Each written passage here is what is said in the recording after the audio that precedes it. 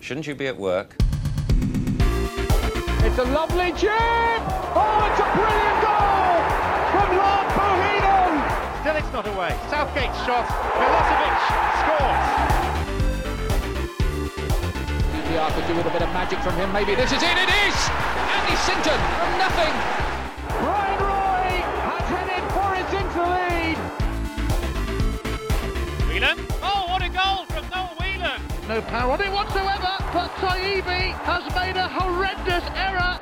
Now, you know him better than anybody probably. Do you back him to score quickly, yes or no? Yes. Only Hassan! No!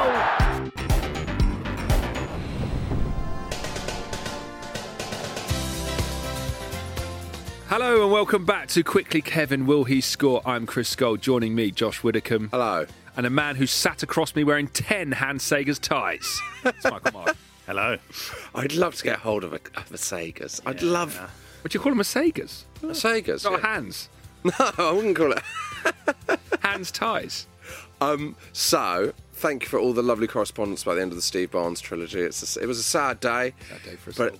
there's a lot more to come this series. And we're plugging the gap with the fan fiction. Get onto iTunes, leave a review in the style of Steve Bruce's murder mystery novels, and we can keep the dream alive to an extent. Maybe we'll just botch them all together and release it as a book. This week we have Dara Breen talking about what it was like to support Ireland in the greatest period in their history, the 90s. It's the greatest period in history, but particularly if you're Irish. But before that, we've got a lot of correspondence to get through.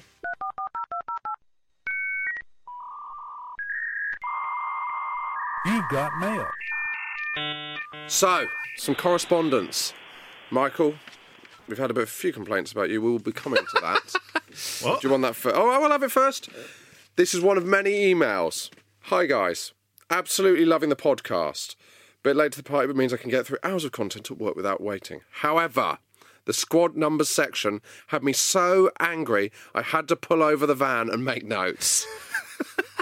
From Dan Oswin. Grow up, Dan. No, if you read the email inbox, you would know that Dan is not alone.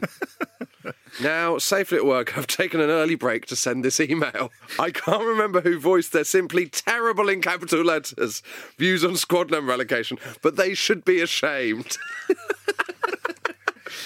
New paragraph, ashamed. New paragraph. Squad numbers are allocated as follows.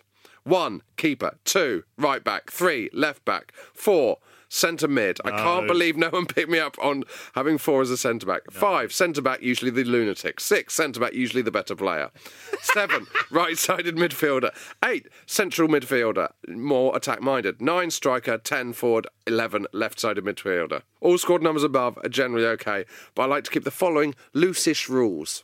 Goalkeepers wear 13, or traditionally 16. I noticed a lot of African national teams have 16 as their reserve goalie, and I thought it had a tie to Barthez, but turns out it's because they have the last number if you were to be given a bench of 5 players. Youth players wear a number above 30. If they're a striker, I like them to wear 39/49, so they can get used to having 9 on their back. Yeah, like that logic. Youth team players also have their shirts tucked and black boots. They have to earn coloured boots.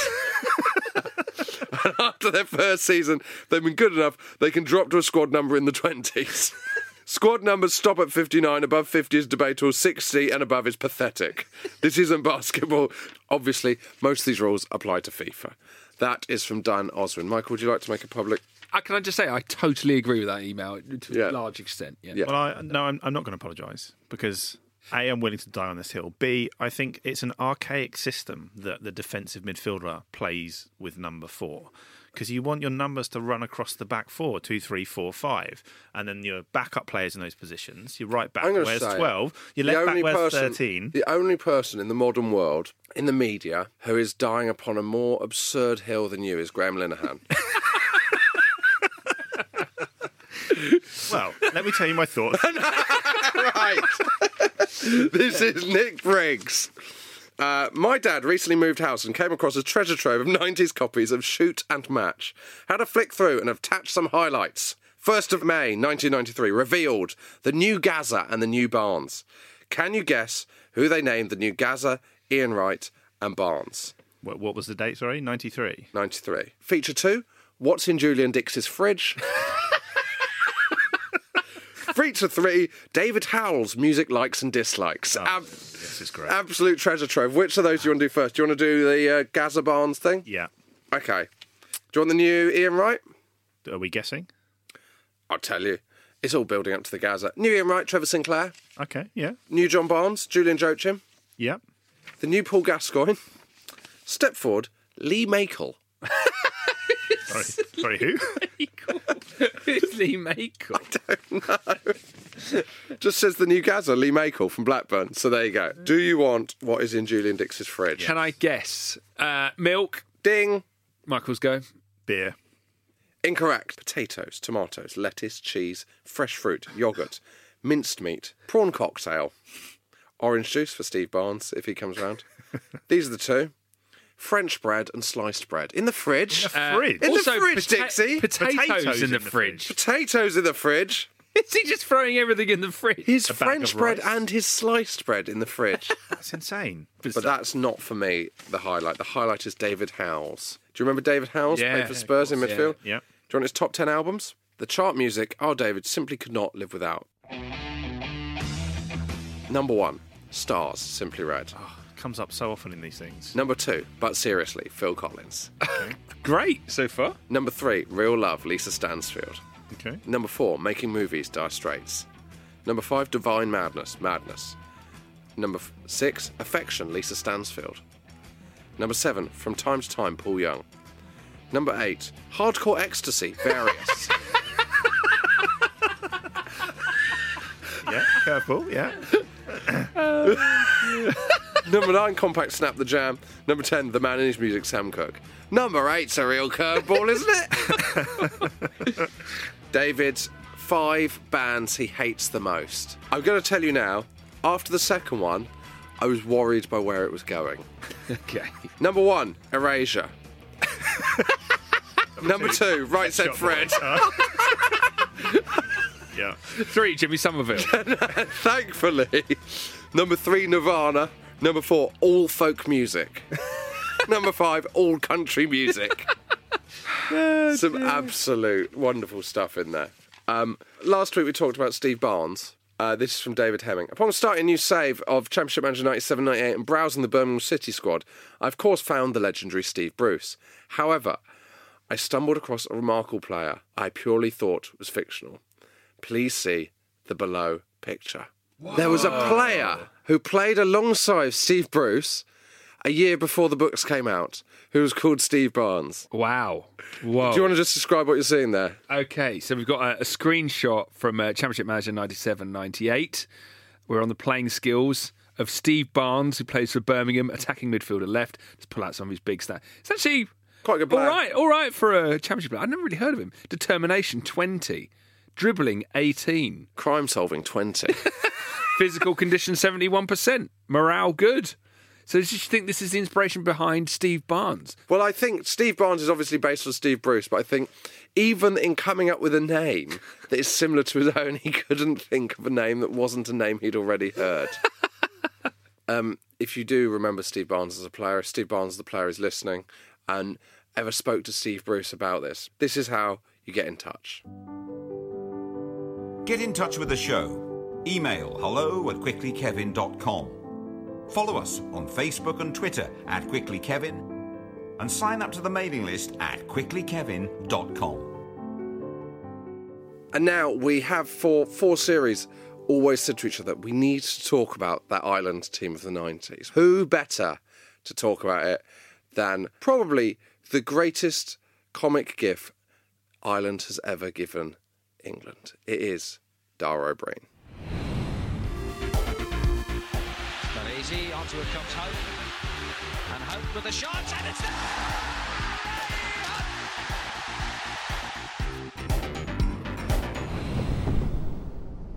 Our guest this week is a giant of British comedy, stand-up comedian, presenter, Arsenal fan, and according to the Irish Independent newspaper, Terry Wogan's heir apparent as Britain's favourite Irishman. It's our pleasure to welcome to Quickly Kevin, Dara O'Brien. You're very kind, but obviously Norton. Every time the quote is made, it's like I go, oh, sure, we all realise. That quote as well, heir apparent, given all the rumours about Wogan's hair. Oh right, okay, yeah. I met him once actually, and I was going to, I was doing a public interview with him, and I said I was going to jokingly make some reference to it, and his missus or somebody says, no, he's very sensitive.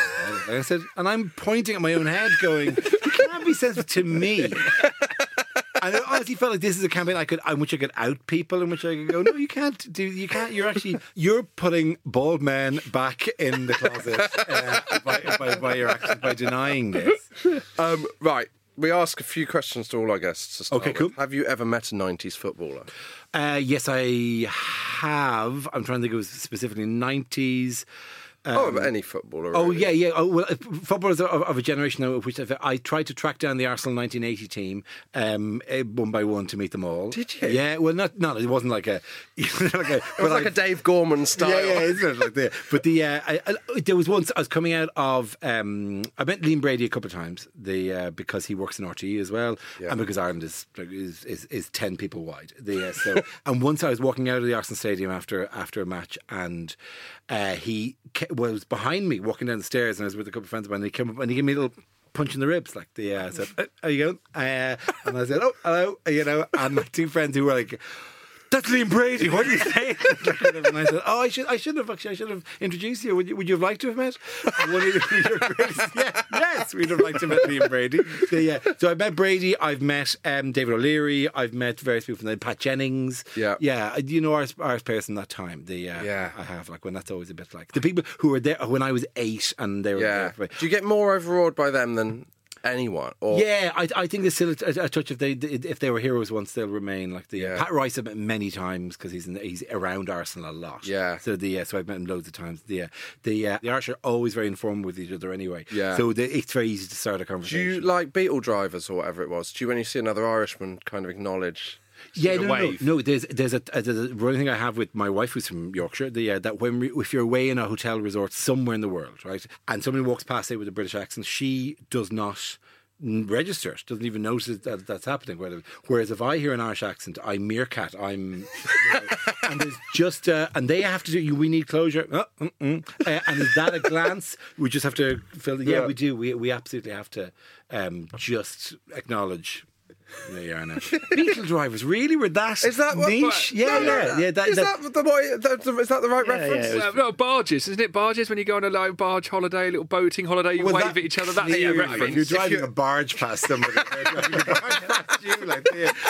you've got to acknowledge that. Because the passing takes like 4 hours. Yeah. Imagine not doing it. Imagine on a longboat going, no. We shared nothing, you and I, as your longboat slowly passed at 4 knots. So clearly you were there. But I think there is there's an informality we have, and a kind of because we're a tiny homogenous nation, that we all sort of feel we know each other. Anyway. Is football the biggest sport in Ireland? Where does football rank in Ireland? Sorry, that's always an interesting thing to grab. It's difficult to tell what's participation figures and all that kind of stuff. Football's taken a hit since the 90s. Yeah. Because football was huge. Rugby is bigger than it was. Rugby is a massive thing in Ireland, but still probably only coming up to the point where rugby's still played in a certain select number of schools. So I think it's still not quite overtaken. And then we've got the other two, of course.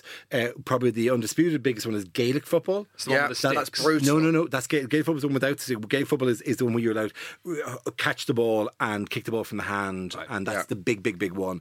And then hurling sort of fits, I think, in participation numbers above rugby, below soccer, and that's the one with the sticks. They're brutal, those two, aren't they? They're tough, all right. They're tough games, and there's no kind of concession given. They have that kind of rugby thing of you carry on playing. Somebody's injured in the pitch, you carry on. There's blood substitutions, all that kind of stuff, like whatever. Yeah. And it's a fairly, you don't pretend to be injured kind of philosophy to it, like whatever. But at the same time, we need to get something like the guy who had his ankle snapped in in a football match in the Premier League. Gomez. Yeah, or the rugby's hideous concussion and stuff injuries and people getting paralysed. None of that ever used to happen. It's just it's broken fingers and thumbs and stuff. It's kind of, that's fine. Carry on. I played hurling, which is the stick-based one, and I was a defender, and I was and you man-to-man mark, and it was in a Dublin schools final, Dublin under-18 A schools final, and the guy got away from me, caught the ball the first time, and I don't know if a score came of it, like whatever, but the second time he was reaching up to catch it, and I went, I've got to do this, and I just pulled on his arm, and so smacked him across the arm, knocked the ball, whatever, and he may still be in my pocket. I'd have to check my change at this stage. So yeah, it is. You put your hand in there. It's fair game. Did you play football much then as a kid? I played up to about 14, at which point my school played Gaelic football and hurling, so I shifted over to Gaelic and hurling, which means that I played at the end of when you're a cloud of players running around the pitch, and we're only just beginning to get a sense of shape. Or like I used to profit from that. When I was about 10 or 11, I was in a football team. I wasn't a great player, but I worked out to be outside the swarm.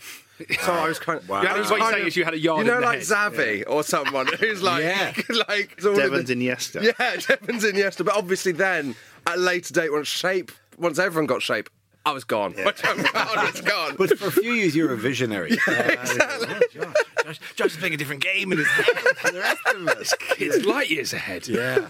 Yeah, so I probably missed the education on things, and also plus the fact because I'm in Ireland, so we don't get to see that much live soccer as we naturally call it. We don't see that much live of those. So you would see football highlights, and for a long time, for example, I didn't get why Roy Keane was supposed to be as good as he was, because in highlights, Roy Keane, you don't see the work Roy Keane does. Yeah, you see the goal scorers, you see all that kind of stuff. Yeah. You don't see the shit. It's a bit like, where did Carlos Alberto come from? That time that Carlos Alberto was running up. Why is that guy passing to his left into an empty space, and all of a sudden Carlos Alberto comes in from the wing and pumps it into the corner? Obviously in the stadium, and everyone else can see, no, this is what's happening, people are overlapping. So weirdly, it was only till much later, when I get a season ticket at Arsenal, was when I actually got to sit down and watch a lot of full-size matches, and then it was like, oh, right, okay, grand. So their whole still in my knowledge, my tactical knowledge is quite poor. Yeah. And if you ask me, if you gave me a piece of paper and with the markings of a pitch and said, draw the channels, I'd put two sort of parallel lines pointing broadly towards the goal, maybe coming in, maybe across. I don't know that. Where did the Arsenal connection come from then? Is that Liam Brady? That generation of players. In the 1980 FA Cup final, there were 7 Irish players, 6 in the field and 1 on the subs bench, and Irish and Northern Irish. And so they were it was a big deal. And when we were running out to play football at school, at the age where you suddenly notice all this for the first time, the people wanted to be Stapleton and Sunderland. And Stapleton in particular, Frank Stapleton, who I've not met, although Son got in touch with me, although I couldn't, I don't want to meet him because he left for Manchester United for 666,000. So there was loads of Irish, and so it was a very Irish team at the time. Right. So is there a lot of Irish Arsenal fans of your generation? Yeah, of exactly my age. There would be, and so weirdly that happens a lot. There's a lot of Liverpool fans, a lot of Manchester United fans in Ireland. There's a lot of Arsenal fans of a particular age. There's a lot of Aston Villa fans of a very specific age, when it was McGrath, Staunton, Townsend, and one other. I forgot who the one is from that. That's me, isn't it? Wow, that's Frank Stapleton. Yeah, amazing. What would be great if it was? Hi, Liam. Yeah, I'm in the middle of something I can't. No, yeah. Do you know the fourth Irishman that played for Aston Villa? I did Cascarino play. Might have been Cascarino then. Yeah. So it was. We'll dub it in after. Yeah. Totally different voice. Cascarino. So Ireland. So people would follow those, like whatever, and more recent than who I'm sure they're Everton fans because it's Seamus Coleman. I'm sure. That's the way it kind of goes. And so let's go back to. Well, this is a 90s pocket. Let's start 1986. The appointment of Jack Charlton. Okay. Yes. Did that feel like a thing? Yeah, it felt like a really wrong thing. It felt like it felt they'd made a terrible mistake. Because there was, I think it was Liam Toohey was his name, who was the up and coming Irish manager. I think it was Toohey, and he had looked after the junior team, and it felt like they were overlooking the Irish candidate to take. For start to take an English person on. Yeah, and it was hugely controversial. Had he got a track record as a manager? He'd done lots of northern clubs, I think. It was, like whatever. He did really well at Middlesbrough to start with. Yeah. And then he sort of was a slight law of diminishing returns. So he wasn't at his peak when he got the Ireland job. And I don't think it was a job that was going to attract. Yeah. We hadn't qualified. It wasn't the one Clough felt he'd missed out on, was it? You know, we did with the odd talented player, Brady being the obvious example, like whatever, but we'd not even come close, I don't think, to qualifying for things. It's funny to even talk about Jack Charlton being English, because I grew up thinking he was Irish. Like a young kid. He was so synonymous with Ireland and the Irish team. Wow. That it was only until I was a bit older and I realised, we're talking about 12, 13, that he'd played in 66 was actually English. Yes. But the flat cap, the name Jack, everything just Flat seemed caps to be... flat cap for us is northern. Yeah, that's northern. Is it? Well, I would have thought it's like the quiet man. Well, that's why you think it's Irish, because of Jack Charlton. But had you heard him speak? Had you heard him open his mouth? Well, it was, you couldn't really, I couldn't assign that accent to anywhere, so I assumed it was some thick Irish accent from somewhere. Wow, he was the most foreign thing we'd ever heard.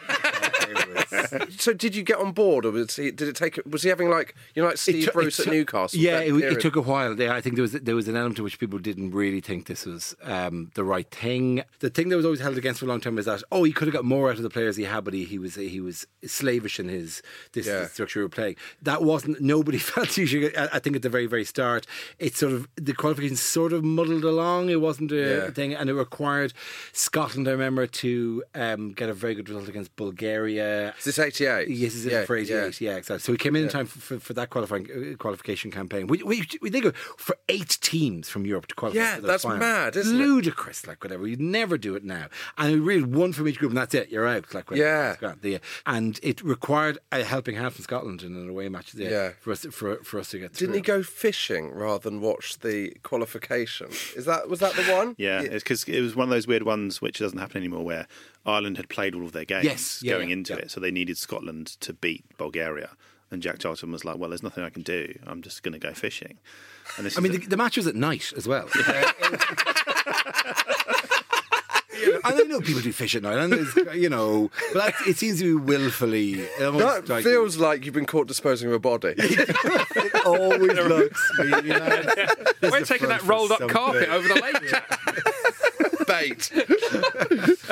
Everyone's got a good Jack Charlton story. Have you heard it? Oh my God! No, have you met him? No, I never met him. I never met him in the time. There's one story I've heard, and maybe you could shed some light on it. And it was that Jack Charlton obviously spent a lot of time in Irish pubs, and he would only pay by cheque because he knew the landlord wouldn't cash it in. Yeah. They would frame it and put it behind the bar. And that there's pubs all over Ireland with a cheque from Jack Charlton framed behind the bar. I wondered if you'd ever seen one, or whether that's just seen one, and I'm not sure if that's. It's a great idea, but I'm sure there's an element of like, that's very funny, but also. Because like you've been really, as we say now, in Flahuluk, which is the Irish for generous, with the whole, the drinks are on me, but really, I think you're thinking, I don't know if that's the thing, but what you do, you'd photocopy the cheque, and then I'm not sure if that's the thing. It's a nice idea. Because he certainly could, by the end of it, he could bask in generosity from Irish people. So he was an Englishman that got accepted. Did you care about the other players, the Andy Townsends, the Tony No, we were, there was no point at which we in any way were like, I'm not sure this is Irish enough, this team. I don't think, I don't think I can fully enjoy this while a question mark resides over Andy Townsend. Andy's ruining it for me. Tony Cascarino, by the way, as we know, the great thing about Tony Cascarino was, turns out, no Irish connection whatsoever. It's fabulous. I have occasional contact with him on Twitter, like whatever. Great guy. Sounds like a fantastic guy. Zero Irishness at all. Was adopted as well. He was adopted. Yeah. There's a story around halfway through his Irish career, he discovered he wasn't Irish, and Andy Townsend said, just keep it under your hat. Yeah. Why would you fuck them out? in the situation. They'll all come out in the wash. So no, we had no problem with that whatsoever. I mean, there's people who got very kind of po-faced about the whole thing, but actually no, at all. And I would like to portray that as a general Irish, openness and evolving as a nation and welcoming to, and willing to put aside like the dark burden of history, as long as it bolstered our midfield. He was just nobody thought to troll. And also, we're very good at using our diaspora and embracing our diaspora. And this was the first. We're like, oh yeah, grand. Okay, this is the upside to this. We've just lain sleeper agents all over the world. And we can now call them in. And they all return Andy now. Townsend is the absolute. I knew there was a lot of English players in the Irish team, but I didn't realise it was like official policy. There's a quote from Jack Charlton that said, "You want me to compete with the best in the world? I've got to have the fucking best in the world. And it's not here in Ireland that I can find it. I've got to go to England to find it." Tony Cascarino. Tony Cascarino. They were against Kaz. Of all the many, many moments that are particularly joyous, 1988 when we got to it, and the first game against England, the Stuttgart 88.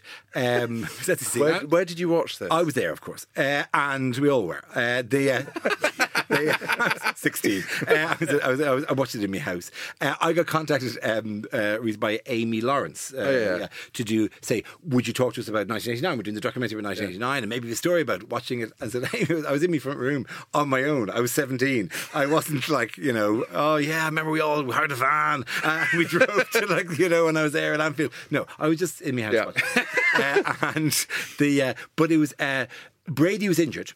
Yeah. And Brady couldn't join the squad. And so Brady got hired by ITV as a kind of pitchside reporter, to do a thing. And they went to Brady before the match and they saying, Liam, just a great day for Ireland to be here, isn't it? Isn't it a great day just to be part of all this? Lovely day out. Yeah. That must be, look at them singing. It must be amazing for you. And Brady was fairly tight-lipped and clearly not enjoying the tone of it. And then it came back at half-time and Brady had this huge grin on his face going, yes, now you'd like to talk to me about this? Were you sad to be playing? Were you like, oh, not England? Or was it like... I thought, no, do you know what? We had no idea because of years. I mean, the last time we played them was, I think we lost a 2-0 in a friendly that Keegan had scored a couple of goals in like about 3-4 years earlier. We were expected not to do well, and that was kind of, in that regard, it was a gamble, but we were so, what are we doing here? It was ridiculous, like whatever. Together, Galvin pulling it across, a missed kick by Sansom, in goes Aldridge, and Houghton! 1-0! And Ray Houghton has stopped the breakthrough! And Jack Charlton cannot believe it. So beating England must have been unbelievable. Astonishing. It's just the hugeness of the thing and just the eruption of joy. And like people in cars, driving up and down O'Connell Street, like whatever. Genuinely, we went Latin American on the whole thing. And it was one of those turns where, as the matches progressed, RTÉ would send out people to interview people who were out while the games were on, and a kind of what are you doing here? And there'd be like old women walking dogs going, I'm not, I don't know. And you go, who's out? Like, and they'd run spin cameras around empty, deserted streets. Those classic, in those days, the thing was always the surge of electricity at half time. Yeah. Cups of tea. Huge cups of tea. That was a real 90s story. Yeah. It was astonishing because it was a huge boost. We'd come from nothing. Was that team expected to do anything? No, but it wasn't about to do that. I mean, it wasn't without talent. I mean, Ronnie Whelan and people like that. And Whelan scored one of the goals of the tournament in the next match where he scored a goal against Russia, which was an astonishing goal. And then suddenly we had a win and a draw and we're going into the last game against Holland with a chance of making the semi-final, chance of eliminating Rijkaard, Van Basten. As it turns out, we still had to play Rijkaard, Van Basten and Gullit to eliminate but there was something at stake. But it genuinely was. We thought it was, like whatever. And Wim Kieft scored an incredibly dodgy enough. It was a very fortunate. I think Koeman had struck the ball. Would a draw have been enough for Ireland? Yeah. Oh. Yeah. And would it have been enough for Holland? No, I think Holland would have gone out because it was the old 2 points for a win system as well. So it's, you look at those groups and it's like, how is that tight? And it would have been semi-final. We'd have qualified for the semi-final. Yeah. You're straight into that, like whatever. So, so Wim Kieft was a dodgy, trickled in kind of a goal. It was a soft goal. Yeah. Wouters, Koeman, Kieft, it's a goal! Rinus Michels seems to be off the hook, and the Dutch, with a bit of good fortune, have scored the goal that may put the Republic of Ireland out, and Wim Kieft, one of the substitutes, got the touch that mattered. And was there a feeling in Ireland, well, that's our international tournament adventure, or did you think, roll on? Oh no, we're going to win everything now. And we are in the top 5 team. We're the 5th best team in Europe, and it can only get better from here. There's a poster I'll always remember that summed up the tournament as, because actually we were on the rack against England for most of the game. We scored a goal, like whatever, and then England came at us the whole thing. And it was that we won a game we should have lost, we drew a game we should have won, and we lost a game we should have drawn. Yeah, that was the way it was summed up. So we came out evens on the whole thing. Fine, but no, bullishly into the next set of qualifiers because of the World Cup, because more teams got through. Yeah, more European teams were involved, which we duly did. This is the level to which the country went bananas for this. The games, for some reason, were in the afternoon in Lansdowne Road. I don't know why it was. We always used to play in the afternoon. Yeah, World Cup qualifiers were in the afternoon, and on a weekday. Yeah, like on a Wednesday afternoon. Really bizarre. I remember bunking off a class to watch us play one of the World Cup qualifiers on a small portable telly in like the computer room of the school. Yeah. Or whatever. But I was like a prefect or a head boy type thing. What the hell was I doing? And also, I didn't get into trouble for it.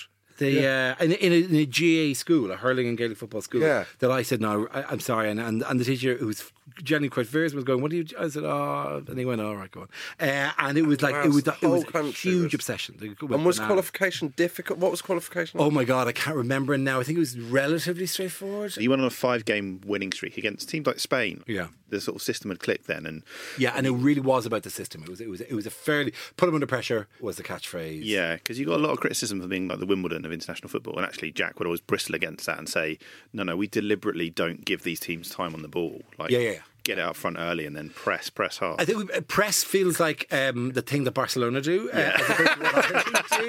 Press is our term now for what press means, where you've got Aubameyang kind of chasing a chat. That wasn't that. It was like punch him, kick him, get close and kick them. And it was industrial. And Mick McCarthy in the middle of the fence just shoving people. It was a little bit more agricultural, like when it was gone.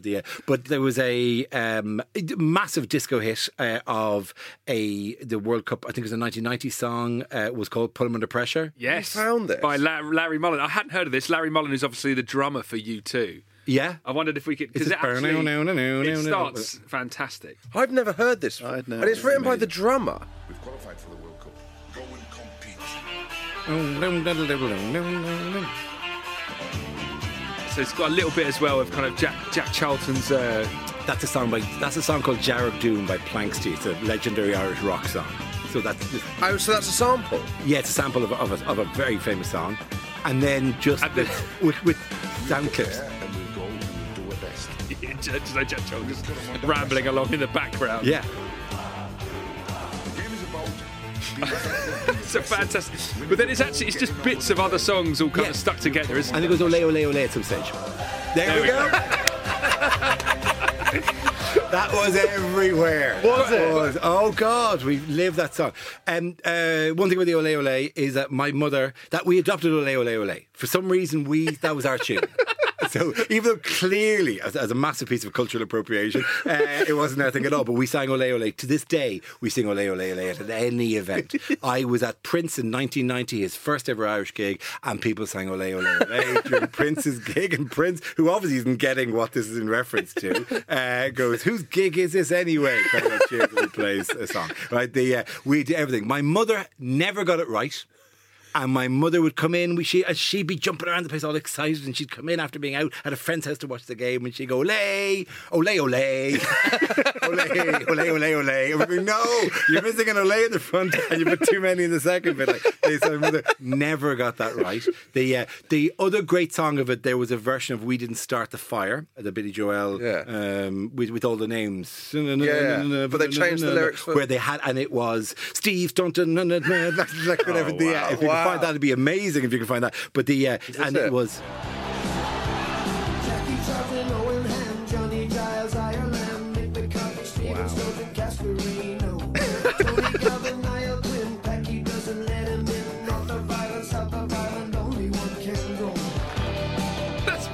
fabulous. Fabulous, isn't it? It's a great thing. So It's the kind of thing Adam Hills would pitch to end an episode of The Last Leg.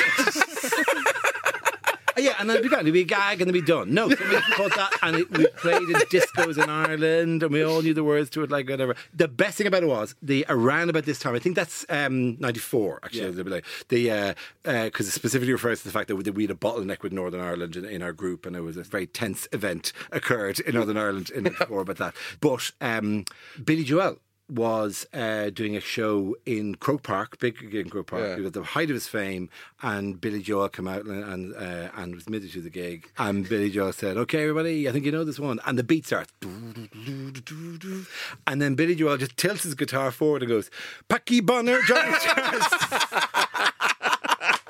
Amazing. And does the entire Irish version of the song. Oh, wow. Yeah. Unfortunately, it's pre-camera phone. Nobody has a thing, like whatever. But Wow. 50,000 people played the actual that version of his own song. It was so there were plays, there were films. It just infested the country with the huge. We've just got an evening with Gary Lineker. Yeah, that's it. That's it. Oh, it defined all culture for Ireland. Wow. It was a huge thing. And it's look, I wouldn't say it put us. It was a reason for the Celtic Tiger, but it was a huge surge of national confidence. Yeah. A massive surge of national confidence. That and the 3 Eurovisions. 3 Eurovisions, absolutely right. 3 Eurovisions were the huge thing. They suddenly came and suddenly were putting ourselves out there in a huge way, which led to a massive, Celtic Tiger. We all lost the run of ourselves. Party, huge crash. So we've gone on quite a journey with it. Yeah. Anyway, so 1990. Let's go back to 1990. We qualify. We head off to Italy. England again. First game. Yeah. We were much less looking forward to it then. Yeah. Much less looking forward to it, I think, then. And it was a grim game, wasn't it? Terrible game. Terrible game. 1-1. It was 1-1. You were leading. Lineker shinned a goal. Yeah. And infamously shat himself in the game. Yes, Was it that game that he shot himself in? I believe Yeah, it was. Yeah. Oh God, I didn't hear it so much later. Really, I think we had our own thing going on. We didn't even register this. But it's notable for us for Bonner, the keeper, doing a kind of a clenched fist. Look, for God, do this now, right? And then getting the ball and hoofing it down, one header on, and I've forgotten who scored the goal. Kevin Sheedy. Sheedy got it. Okay, grand. So cultured left foot. The many ways in which to write. His left foot. It was in the Sorbonne. The books that have been read by Sheedy's left foot. It's like his left foot is a playwright. So the many ways in which we talked about his cultured left foot. But Sheedy got it. But it all started with Bonner basically imploring this, do this now, and it went up and we got equalised. A huge thing. Won by Butcher. Now here's Sheedy. Sheedy's won it back and Sheedy shoots. Oh, it's there! And Kevin Sheedy, who's enjoying his best period in an Irish shirt, has right out of nothing conjured the equaliser. Then 1-1, quite good for both teams in a way. Yeah. With Egypt and then... Oh, Egypt was horrible. Was it Norway in that group as well? Or was No, it's Holland again. Oh, God, it was Holland again. Yeah, it was. And it was a 3-way tie at the end of the group. Yeah. Which was and it went to a lottery, didn't it? Yeah. You drew with Holland and it was a pick of lots, second or third. It was, yeah. That was it. That was it. Yeah. And they got West Germany. Yeah, and we got Romania. Right? Which was, we didn't know what to make of that. Probably the greatest moment in Irish football this game. Possibly. The first... Where are you watching these? I was doing an exam. Okay. Genuinely was doing an exam called there's an exam there called the Leaving Cert, which is equivalent to the A level, and for some reason at that time there was a second set of exams called the matriculation that you would do as a safety net if you didn't. And the matriculation was kind of the university's own entrance exam. So most people did it, but you'd already done the main one, which was like the A level. So you do a set of exams and then you do another set of exams, and they're in a much more kind of concentrated burst of exams. So it was, I think, an English paper that was on that day, and it started at 3 till 5, let's say 3 to 5:30. The game started at 5. The people who left, you're going, look at you, you're gambling your future on this game, right? So I stuck it out and then went home. and right back. So I don't know what happened in the first. Nothing happened in the first 45 minutes. There, I think it was a very quiet game. Yeah. So I got home in good time for it all narrows down to The penalties. the penalty shootout. Timofte and his brave efforts to save. And Daniel Timofte, and the ludicrousness of it being. I don't know who Bonner saved from. It was their fifth penalty. Yeah. So it was immaculate until then. Then Bonner saves it. Yeah. There's a weird jumping up thing, which we've seen a million times. Yeah. And then David O'Leary walks out. How does that feel? This is what? And I don't know who else is or why. I think because Jack couldn't watch. Jack famously in tense situations looked away. He did against for the entire England game. Could hardly watch it. It was really? famously just had this look of the camera caught him when Ireland had scored, just rubbing his brow and wow, I wasn't expecting that.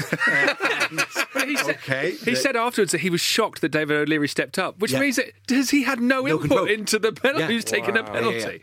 Apparently, also he asked a fan for a cigarette. Really? Well, he would have got it as well, and more. So Jack Charlton can't watch. O'Leary steps up. Yeah, none of us are really watching at this stage. It was so insane and intense, and then O'Leary steps up and. It's beautiful. It was a gorgeous penalty. It was like top order. Well, you kind of think he's still a footballer. Do you know what I mean? It's that thing where, like when a team brings on a sub goalie and people will be like, well, that's... like when Liverpool had to play Adrian for 3 months and people are like, he's still a top-level footballer. Yeah. I know. It was the margins. Margins. But I don't remember ever kicking a dead ball in these 693 matches for Arsenal. I don't remember him kicking a dead ball in his life.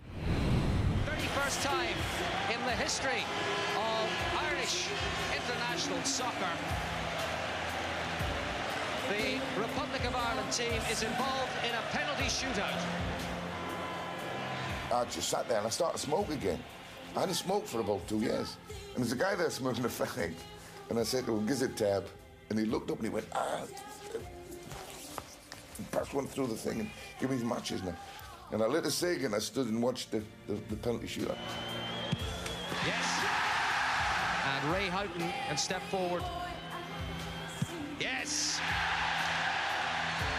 It's Andy Townsend against Silviulo. Ah, yes. Cascarino against this fella. Oh, yes. We can breathe again. Now, Romania's second substitute, Daniel Timofte, Dynamo Bucharest, to step forward.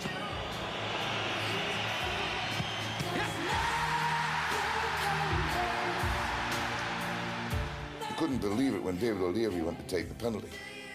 I just couldn't believe it. I thought, no, come on. The nation holds its breath. Yes!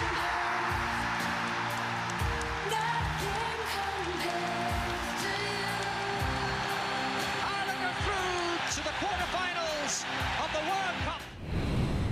Was that summer the most unbelievable one as an Ireland fan? Yeah, because there was no downside to it. The Lado one, 4 years later, when it all happened again, was, in many ways, we were lucky, and there wasn't really that many great performances in that one. Whereas this one, all the way to the quarterfinal, was just insane. And then in the Olympic Stadium in Rome, and you get knocked out to Scalacci, you're kind of going around. I mean, because if we gotten through that, which is never going to happen, it was like Maradona in Napoli. No, that's not. We're not in that game. Knocking out the hosts as well would be. Suddenly you're not the plucky underdogs. No, you're the people that ruin the party. Yeah. It's amazing you got to the quarterfinals without winning a single game in open play. Yeah, I know. It's amazing, but it happens. So take that asterisk out of your head. So then, because when did England get knocked out of that? Semi. Oh, of course, you had your own, Which is one better. It is, of course, yeah. And God knows you never mention it. So we all had our thing. We all had our thing in that summer. It's a great summer. Yeah. For the life of me, I then disappeared into university in the 90s. And entire things happened for 5 years that I missed. Including Take That and Nintendo. And huge things because they just didn't intrude on the campus I was on. But the football we kept up with. I don't remember what happened in '92 though. I don't remember why it was. No, I don't know what happened. Well, we can't move too far away from Italia 90 without the following, that Jack Charlton said to the team, if you get to the quarter-final of the World Cup, I'll get you an audience with the Pope. Oh, yes. And the story goes that Jack Charlton thought it was like a 30-seater. You'll come in, meet the Pope. It would just be the squad and the Pope. Just be the squad and the really? Pope. And it turned out that actually is like a 7,000-seater venue. Oh, really? And to the, But isn't there a photo of them with the Pope? They all really got close to the Pope. Well, the Irish team end up on stage, obviously, the side of the stadium, so they're really, really close. But the story apparently is that the Pope comes out, does his sort of thing in Latin, and because of all the different nationalities are there, someone comes out, repeats it, this 20-minute sermon in Portuguese, then in Spanish, So 3 hours in, Jack Charlton's fallen asleep. And he's sort of feet away from the Pope, asleep. And he wakes up, or he's woken up by someone as the Pope stands up to say goodbye. And Jack Charlton thinks he's waving at him. So he stands up and waves at the Pope as if he's being personally greeted. That feels apocryphal to me. Yeah. Print the legend. Our memory in terms of the image we saw was that the Pope was very, shaky hands with the Irish team and all that. They're all in their like tracksuits in my memory. Yeah, they were the green tracksuits. They've all worn their green tracksuits. For all that Ireland is traditionally a very Catholic country, I can't imagine they were avid mass goers, Kaz and Tenzin, people like were big, oh, thank heavens, finally our spiritual father.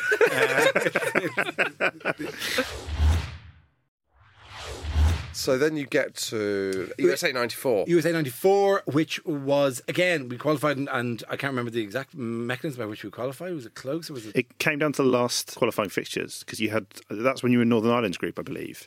Oh, sorry, yeah. And it was you incredibly beat them tense. It was incredibly 1-0, away. Away. Yeah. We went up to Windsor Park, and it was a night where the Irish government was falling, or was potentially of danger of there being a vote of no confidence in the Irish government. Right. So we were bouncing between the fact that the country is on a state of chassis, as we say, was going into chaos, and at the same time, this huge match is happening in Windsor Park. And it would be fair to say that I don't know where Northern Irish football is now, but Northern Irish football at that time, towards the later stages of the Billy Bingham era, was very much one community rather than the other. Right. And so it wasn't like, oh, this is nice, the two of us having a game. This is great. You know what? Whoever wins, we'll be delighted to see you there anyway. We'll all cheer you on. It was very much, it was a loyalist crowd at that, and it was an unpopular and it was a lovely. And was it a kind of who wins goes there kind of I think there was a touch of that about it, or certainly we needed to win. Yes, to go there. Yeah, I think it was Holland, possibly Denmark, or Spain and Denmark, but the three of you, Spain, depending Denmark, on the variation of results, two of the three were going through, but you needed to win based on the other results. Yeah, it's like, do you know who scored that goal? McLaughlin. Alan McLaughlin. That was it for Alan McLaughlin. That was the biggest contribution he made. Like to be honest, I'm sure he was in the squad, but he wasn't a regular starter as far as I remember. But it was an absolutely gorgeous chip. That sounds like, so that was a tense old night. Unbelievably tense, yeah. Really, awkward, Yeah. At the height of the awkwardness. Because it was pre-ceasefire, kind of new era in Northern Ireland. It was very, very tense. And the team had just gotten the Northern Irish team had very much become more about that one community rather than the other. Yeah. Loyalist community. And was the Irish team there, did it feel like the end of a kind of cycle a bit? Not at that point. When you said USA didn't feel as glorious, in my mind I didn't realise that wasn't as glorious as Italy, if you know what I mean. Do you know what? Probably because even though we had the amazing victory against Italy in the first game, then there was a grim match against Norway, I think, where it was like a 0-0, and it was his system meeting someone else's identical system. I mean, we're all basking in Giant Stadium and Houghton scoring the goal, like whatever, and the famously slow to start Italians, we were the ones who happened to get the result against them at that point. And then there was a third game in that thing. Oh no, so it was Mexico second and then Norway. So you lost your second game to Mexico. We lost to Mexico, and Mexico was heat, and it's probably famous for John Aldridge. Aldridge lost it. He lost it, and the guy wouldn't put him on, and they had those kind of dome things that they're always pointing around at. You're catching words from Aldridge on microphones that you didn't need. He was like the Peter Reid on the situation, like whatever. So you could see him screaming at the fourth official to get him on. It was a bleaker tournament. It was a bleaker tournament. I was in the midst of a breakup with somebody. I remember that didn't add to the joy of it. I was in a kind of an awkward situation where I was staying with having somebody. your own John Aldridge moments. I really was like, why won't you let me? Come on. And so it was all a bit, and then what we qualified for was a game against Holland, and so we had hopes, and they just, they were significantly better. And then Bonner fumbled the ball into the net for 2-0, and it just seemed to end ignominiously. And, so all the joy of the previous one. And that was kind of the end of the 90s for the Ireland football team. To a certain extent, yeah. When Big Jack left, did that feel like, was it sad that he went, or had his time elapsed? I think it had, and I think he'd brought that team through, and it had peaked, and I think people had become wise to that form of play, as they had with Norway and as they had with other countries that were using their resource. I don't think that when smaller countries achieve success now, they're doing it in that way anymore. That we're going to have some incredibly rich Wimbledon. Nobody's doing Wimbledon in the league anymore. So I don't think he was going to run anymore. I think people found the measure of us. And then Mick McCarthy came in. But before you get into that, I just feel like Jack's looking back on his time with Ireland, he said, I can't remember losing with Ireland. All I can recall are victories, celebrations, and getting the right results against all the odds. I thought that was a lovely way to sum up his time. It was. Maybe just can't remember it. Maybe can't. But what a delightful state to be in. Because it was, let's face it, the account is in credit. What he did was incredible in terms of we had nothing beforehand, and then we 3 out of 4 tournaments qualified, a quarterfinal of the World Cup, like whatever, and some scalps, like whatever, and each tournament got something out of it. Did you feel like, because in Britain, we'd watched that, and Ireland were they were a loved team, and it seemed like they were the popular underdog team for like 6 years across the globe. And not I don't mean that in a patronising way, but in a genuinely, there was like the Irish, because particularly at the time, our fans were considered like similar to what they're considered now, but worse. And Ireland was considered this country that was having this party at these tournaments. Did that feel like that in Ireland? Yeah, we were deeply aware of the contrast between ourselves and yourselves. In terms of how we're represented at international sporting events and generally. I mean, it's become almost cartoonish now. With respect to the Irish football fans, it's like a game. How incredibly charming can we be? And it's like it's like an Instagram thing of how much adorable footage can there be of Irish fans on trains lullabying children to sleep, or helping old people start cars, or all these things that we have now, because they started the Green Army, whatever, started this thing at that time of being, by contrast with yourselves, incredibly, friendly and effusive, and we're here for drinking and singing, and that's great. And these things are self-fulfilling. These national traits. I don't think there's any innate reason for it, like whatever. Because booze is booze, and and crowds are crowds, like whatever. But we have this reputation. We know we have to, and we enjoy this reputation. So that's a fun thing to live up to. So you'll see at whatever the last one was, like whatever the 4 years ago. In France, it was nothing but we were serenading the police. The police were serenading us back, and it's all very funny and it's grand. And it is like, how much fun can we have with this? We received an award. I was there. Irish fans received an award from the town they're based in Poland at the previous tournament, for being the best fans ever, right? And so we are. You can tickle our tummy by telling us you're the best. You're the best fans in the world. We are. Aren't we the best? Aren't we the best fans in the world? Like whatever. And we're very happy to live up. And that all came from this 90s thing. That was the first time we kind of saw ourselves on the world stage and really liked that impression of ourselves. Yeah, it's great. And that just became the self-fulfilling thing. We very much feel ourselves to be ambassadors. And we do it at all times. I mean, every Irish person, every word I say on the television over here, I am aware that there's an Irish audience aware of this, and so I just naturally I don't run the country down out of context or thing, whatever. We just do this. We're very aware. Small country, every piece of representation counts, and we like to present ourselves well. According to certain things, and that can drift into sort of corny Guinness hats and stuff like that. I accept that. There are parts of it I find but the general vibe is a much happier one than you had, particularly at the time. Well, I guess the idea that Ireland going to tournaments abroad is a bit of a jolly kind of transferred to the team, according to Roy Keane, and that all came to a head. Yes, well, there is a whole... God, the Saipan thing. It's blown up to mythical proportions. Now, there was a musical written by Arthur Matthews Keno, the musical. Yep. Tagline, he came, he saw, he went home. What about the Ole Ole? That was a famous thing where he said, where he was interviewed, what about the fans? What about the fans? Keno was always unhappy with the whole thing, like whatever. He said he's standing in the airport departures lounge on the way to a tournament, standing next to a guy dressed as a pint or a leprechaun or something. And he just going, what the fuck is this?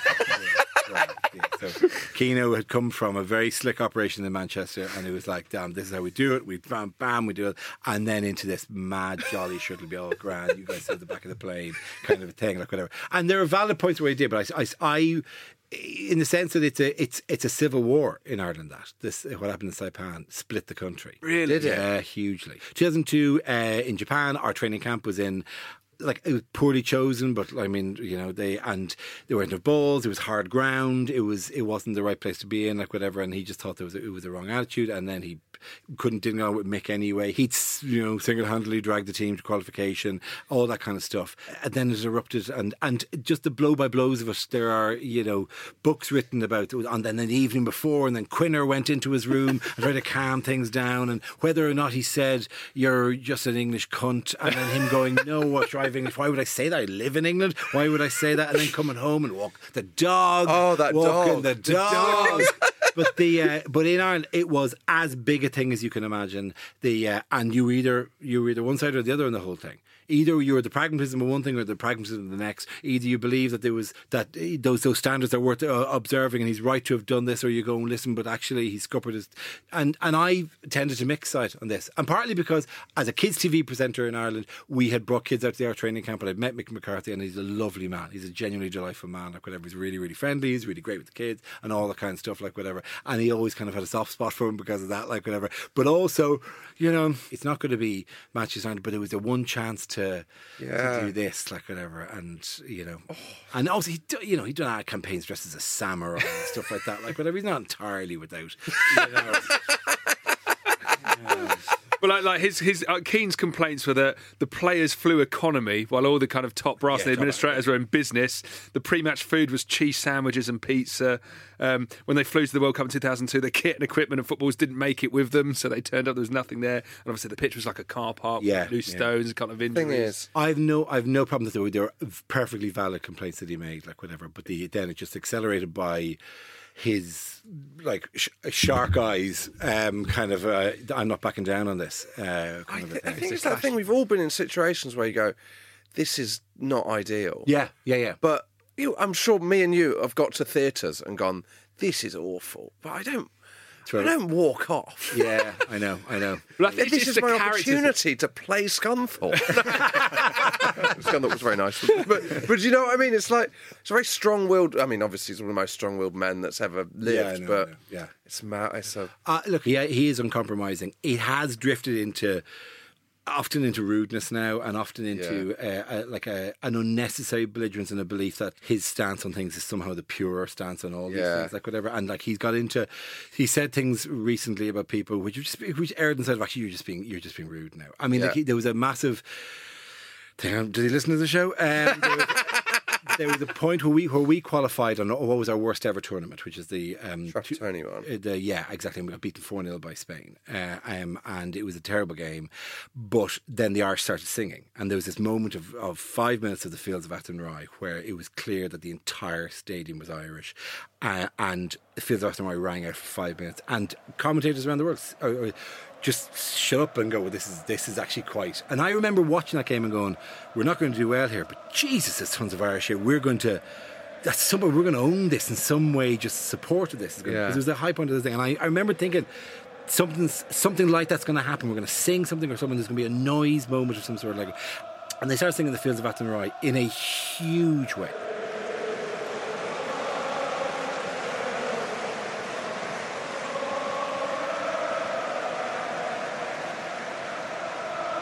And it came back on ITV to Keane, and he said, well, that's wrong because the team weren't good and they don't deserve support, blah, blah, blah, blah, blah. And you're going, you have totally misjudged this. This is 4,000 Irish people who are in the throes of the worst recession. They've had a hammering because of this, and this is their one chance to express themselves in a proud way of being Irish, and they're going to grab that and they're going to sing. It was so much more than some bloody... We knew the match was over, for God's sake, like whatever. And at some point, it just isn't about the match anymore. Yeah. Roy, and I'm sorry. And he just looked massively out of step with what was going on, actually happening. Yeah. Like whatever. And it was really clumsy. And I was watching it angry that no one was going... You know, no one is thinking about this now, Roy. Yeah. It's grand. It's done. That's done. But actually, this is a big deal for Irish people to be able to just own a room.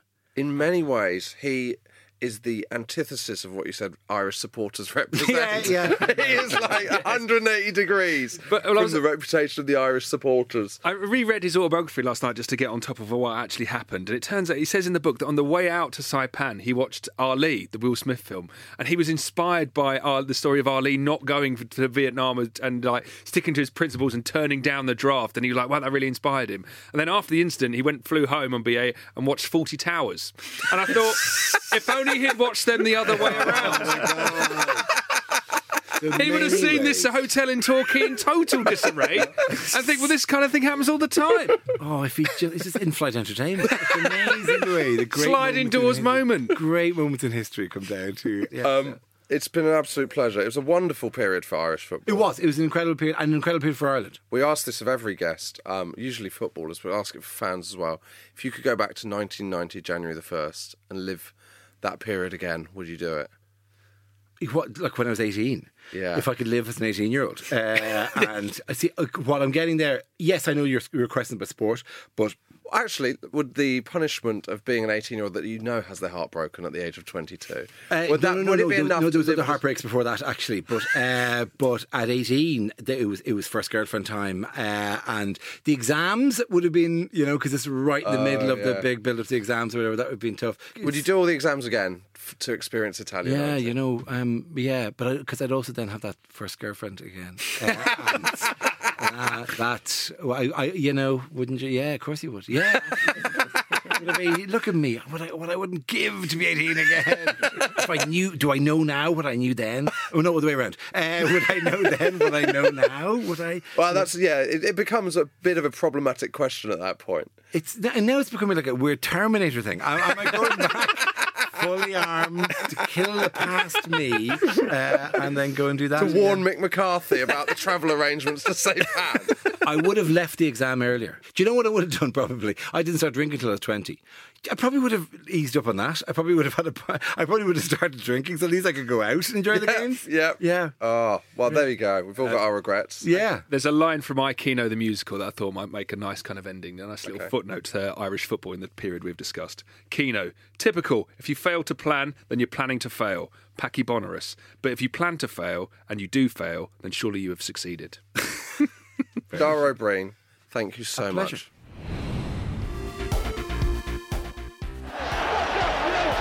He doesn't stop arguing, hopefully he'll be sent off before he gets on. You fucking cheat!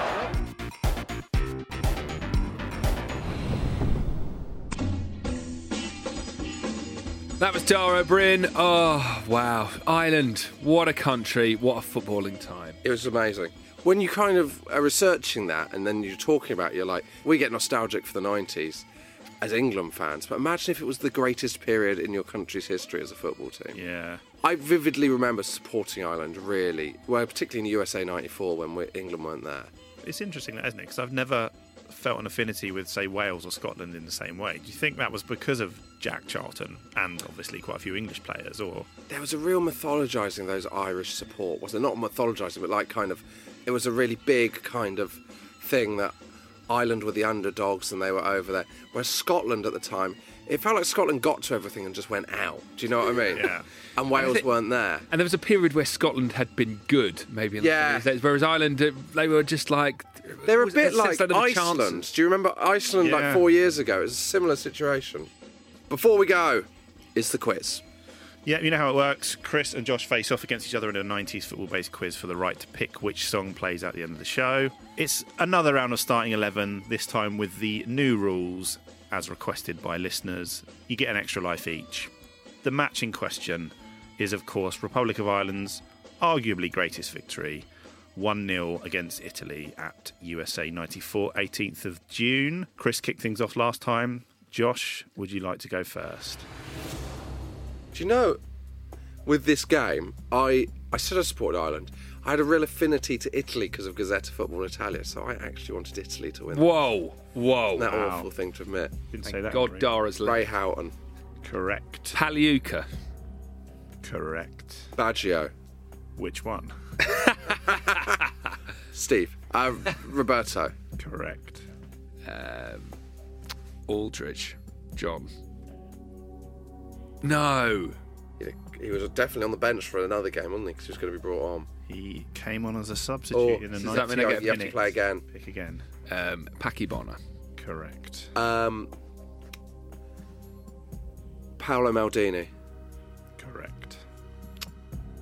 McAteer Jason. No. What? He came on as a substitute. Oh, God. I remember him being amazing at that World Cup. Roy Keane. Correct. Phil Babb.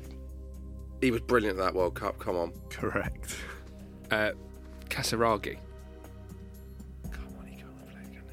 He was a substitute and he was unused. Ah! So Chris loses a life. Josh, over to you. I think Franco Baresi would have played. Correct. Dino Baggio. Correct. He was on a plate. What have we had from the Ireland team? So from the Ireland team, you've had Pat Bonner, Roy Keane, Ray Houghton, Phil Babb, and then substitutes who were used, John Aldridge and Jason McAteer. Oh. Niall Quinn? Incorrect. Ah! Andy Townsend. Correct. Captain Andy Townsend. Dennis Irwin. Correct. Tony Cascarino. He was a substitute. He did not come on. Ah! So who's in those teams then? Take us through them. So the rest of 1-1, by the way, Skull. The rest of the Ireland team: Terry Phelan, Paul McGrath, John Sheridan, Steve Staunton, and Tommy Coyne. And in Italy, the names you didn't get: Costa Curta, Tassotti, Albertini, Donadoni, Alberigo Avani, never heard of him, and Giuseppe Signori. So Josh, you win, takes it to 1-1. 1-1. Song would you like to play at the end of the show? I think I'll end. You've got to end with something Irish, haven't you? Put 'em under. We are Jack Charlton's Army, the song of the 1990 World Cup. No, Zombie by the Cranberries, please. Thanks for listening. You can get in touch at hello@quicklykevin.com. Robbie Slater, see you later. Bye. Bye.